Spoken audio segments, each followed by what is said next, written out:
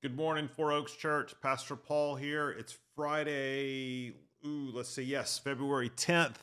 So glad that you've joined us for this last day of our pastoral devotionals for this week. We have been camping out in Matthew chapter 4, trying to understand the temptation of Jesus by Satan in the wilderness, what that's about, what we should learn, how we should apply this to ourselves. And of course, this study, everything that we've done this week, will culminate in the sermon this Sunday at Four Oaks. So that's what we've been trying to do. We've been trying to go through the passage for the upcoming Sunday to do some exegesis, to dig in, to sort of work our way through together the meaning of the text and sort of build up, and in that way give us some tools that we can learn to study the Word of God and to feed ourselves biblically. So that's where we are. We've been in Matthew chapter 4. So let me read our passage again, and we're going to draw things to a close from what we've talking about this week. Then Jesus was led up by the Spirit into the wilderness to be tempted by the devil. And after fasting 40 days and 40 nights, he was hungry. And the tempter came to him and said, "If you are the Son of God, command these stones to become loaves of bread."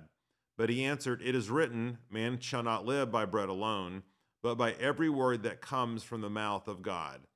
Then the devil took him to the holy city and set him on the pinnacle of the temple and said to him, "If you are the Son of God, throw yourself down, for it is written, he will command his angels concerning you. And on their hands they will bear you up, lest you strike your foot against a stone." Jesus said to him, "Again, it is written, you shall not put the Lord your God to the test." Again, the devil took him to a very high mountain and showed him all the kingdoms of the world and their glory. And he said to him, "All these I will give you if you will fall down and worship me." Then Jesus said to him, "Begone, Satan, for it is written, you shall worship the Lord your God, and him only shall you serve." Then the devil left him, and behold, angels came and were ministering to him. So yesterday we unpacked in detail the essence of these temptations. Not only do they mirror the temptations of the Israelites as they were wandering around in the wilderness, but they strike at a particular part of the messianic mission that Jesus had, that he was carrying forth on behalf of the Godhead. And Satan, at each and every turn, was attempting to throw him off of that mission, because, of course, if Jesus, in fact, goes through with living a perfect life and dying as our perfect sacrifice, Satan's final defeat is secured. And so we kind of unpack those things, and you can go back and reference them. But I want to use this morning to kind of address one final point from this passage, and it's one that we oftentimes have as we think about these temptations and who Jesus is as a man. Because we affirm that Jesus is 100% God, while at the same time 100% man, we have questions like this. For example, Pastor Paul, as Jesus is going through these temptations, is it possible that he could fail? In other words, is it possible that he could actually sin? Is it possible that he could actually fall and into the schemes of the evil one and into sin and to the temptations of the devil? Now that's a hard question, okay, to answer, because the humanity of Jesus certainly gives us a whole nother orb to understand who the Son of God is. The short answer, okay, and this is going to relate to this idea of what theologians call the impassibility of God, or the idea of, can God change, or can God be altered in any way, or is he immutable? And the short answer to this is that no, Jesus could not sin. And this is really based upon the idea that while he is man, he never ceases to be God. And in God, there is no untruth, there is no unholiness, there's no devious way.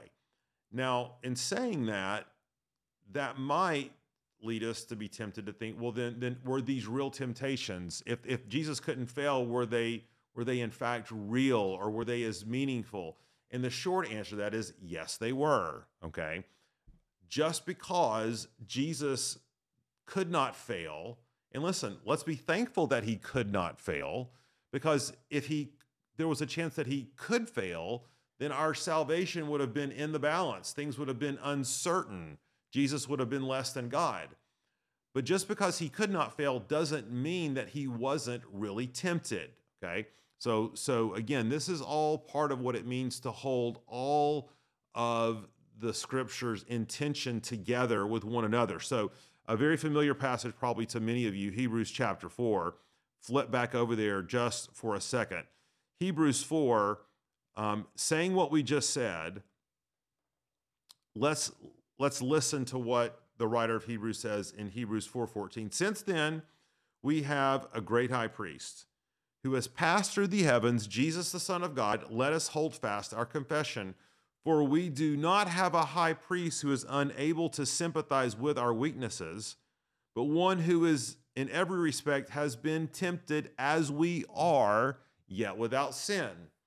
So even though Jesus is immutable, Jesus is God, he could not sin. There wasn't even the possibility. He was nonetheless tempted just as we are. His temptations were very real. He went through the temptations that we go through in the same way that we go through them, but differently in that he does not resist the temptation. Now, how does that render him able to sympathize with our weakness? Well, think about it this way. So oftentimes when you and I go through temptation, we don't cycle through the whole round of temptation. Sometimes we sin immediately. Sometimes we sin at the outset. Sometimes as we're wrestling through our temptation, we are even sinning as we are wrestling, right? And so it's oftentimes we fail in that temptation, all right? That's why it says here, we are to go to Jesus for mercy and grace in our time of need, because he has gone before us. Well, the fact that Jesus goes through the full cycle of a temptation, okay, beginning with the way that it's presented in front of his eyes or pops into his head as a thought. And again, we don't understand how these things fully work, or he's confronted with a different choice as he is here with Satan. The fact that he does not sin, that he remains faithful, that he is the author and perfecter of our faith, should give us even greater hope and confidence as we ourselves walk through temptation, okay? It doesn't make Jesus less able to sympathize with us. It makes him more able to sympathize because he's run the whole gamut of the temptation. And I think there's a few things that we can learn, particularly about the way Jesus deals with temptation, that are going to be particularly helpful for us. Okay, number one, it's obvious that Jesus uses the Word of God to combat all of his temptations. Okay, but it's not just the fact that he uses the Word; it's how he uses the Word. So second thing we could say is Jesus is never passive in the way that he deals with temptation. Right? He doesn't let temptations sort of set up shop in his head. Martin Luther talked about temptations in terms of birds flying over and making a nest. We can't help a bird that flies over our head, but we certainly can help if that bird comes and lands on our head and begins to make a nest for herself, right? That's something we can control. We can't control, in other words, use it for temptation's sake, the scattering of thoughts, the passing of thoughts, the passing of objects before our eyes, things that come into our sphere. We can't prevent that, right? We have to live in this world. But yet what we can prevent by proactivity using the Word of God are those thoughts, temptations, and such coming to roost in our hearts. So Jesus is never passive, okay? Number three, let's say this. Jesus is never anxious, though. A lot of times in the way that we deal with thoughts, okay, or unwanted temptations is we can sort of become OCD, hyper focused, right? We can sort of freak out. I will not look, I will not think, I will not act. And we sort of become obsessively neurotic about our temptations. And what happens when we do that? Well, we end up doing the very things that we are trying to resist and that we don't want to do. Jesus doesn't do that either, right? He doesn't camp out on these temptations long enough to try to figure out, oh my gosh, did I think this? Did I do that? Did I act upon this way or what have you? He again is proactive. He's focused. He has the word of God hidden in his heart, as evidenced by the fact that he's able to reel off Deuteronomy 6 and 8, passages from Deuteronomy 6 through 8, just like that. He is able to deal decisively with them. And I think that gives us a great model for how to deal with temptation. We don't want to be passive, but neither do we want to be neurotic.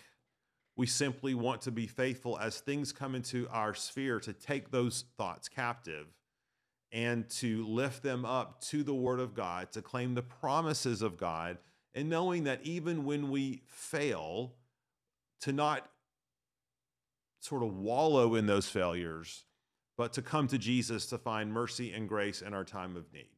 Now, one of the things that I love about the way this passage ends, it says, "Be gone, Satan."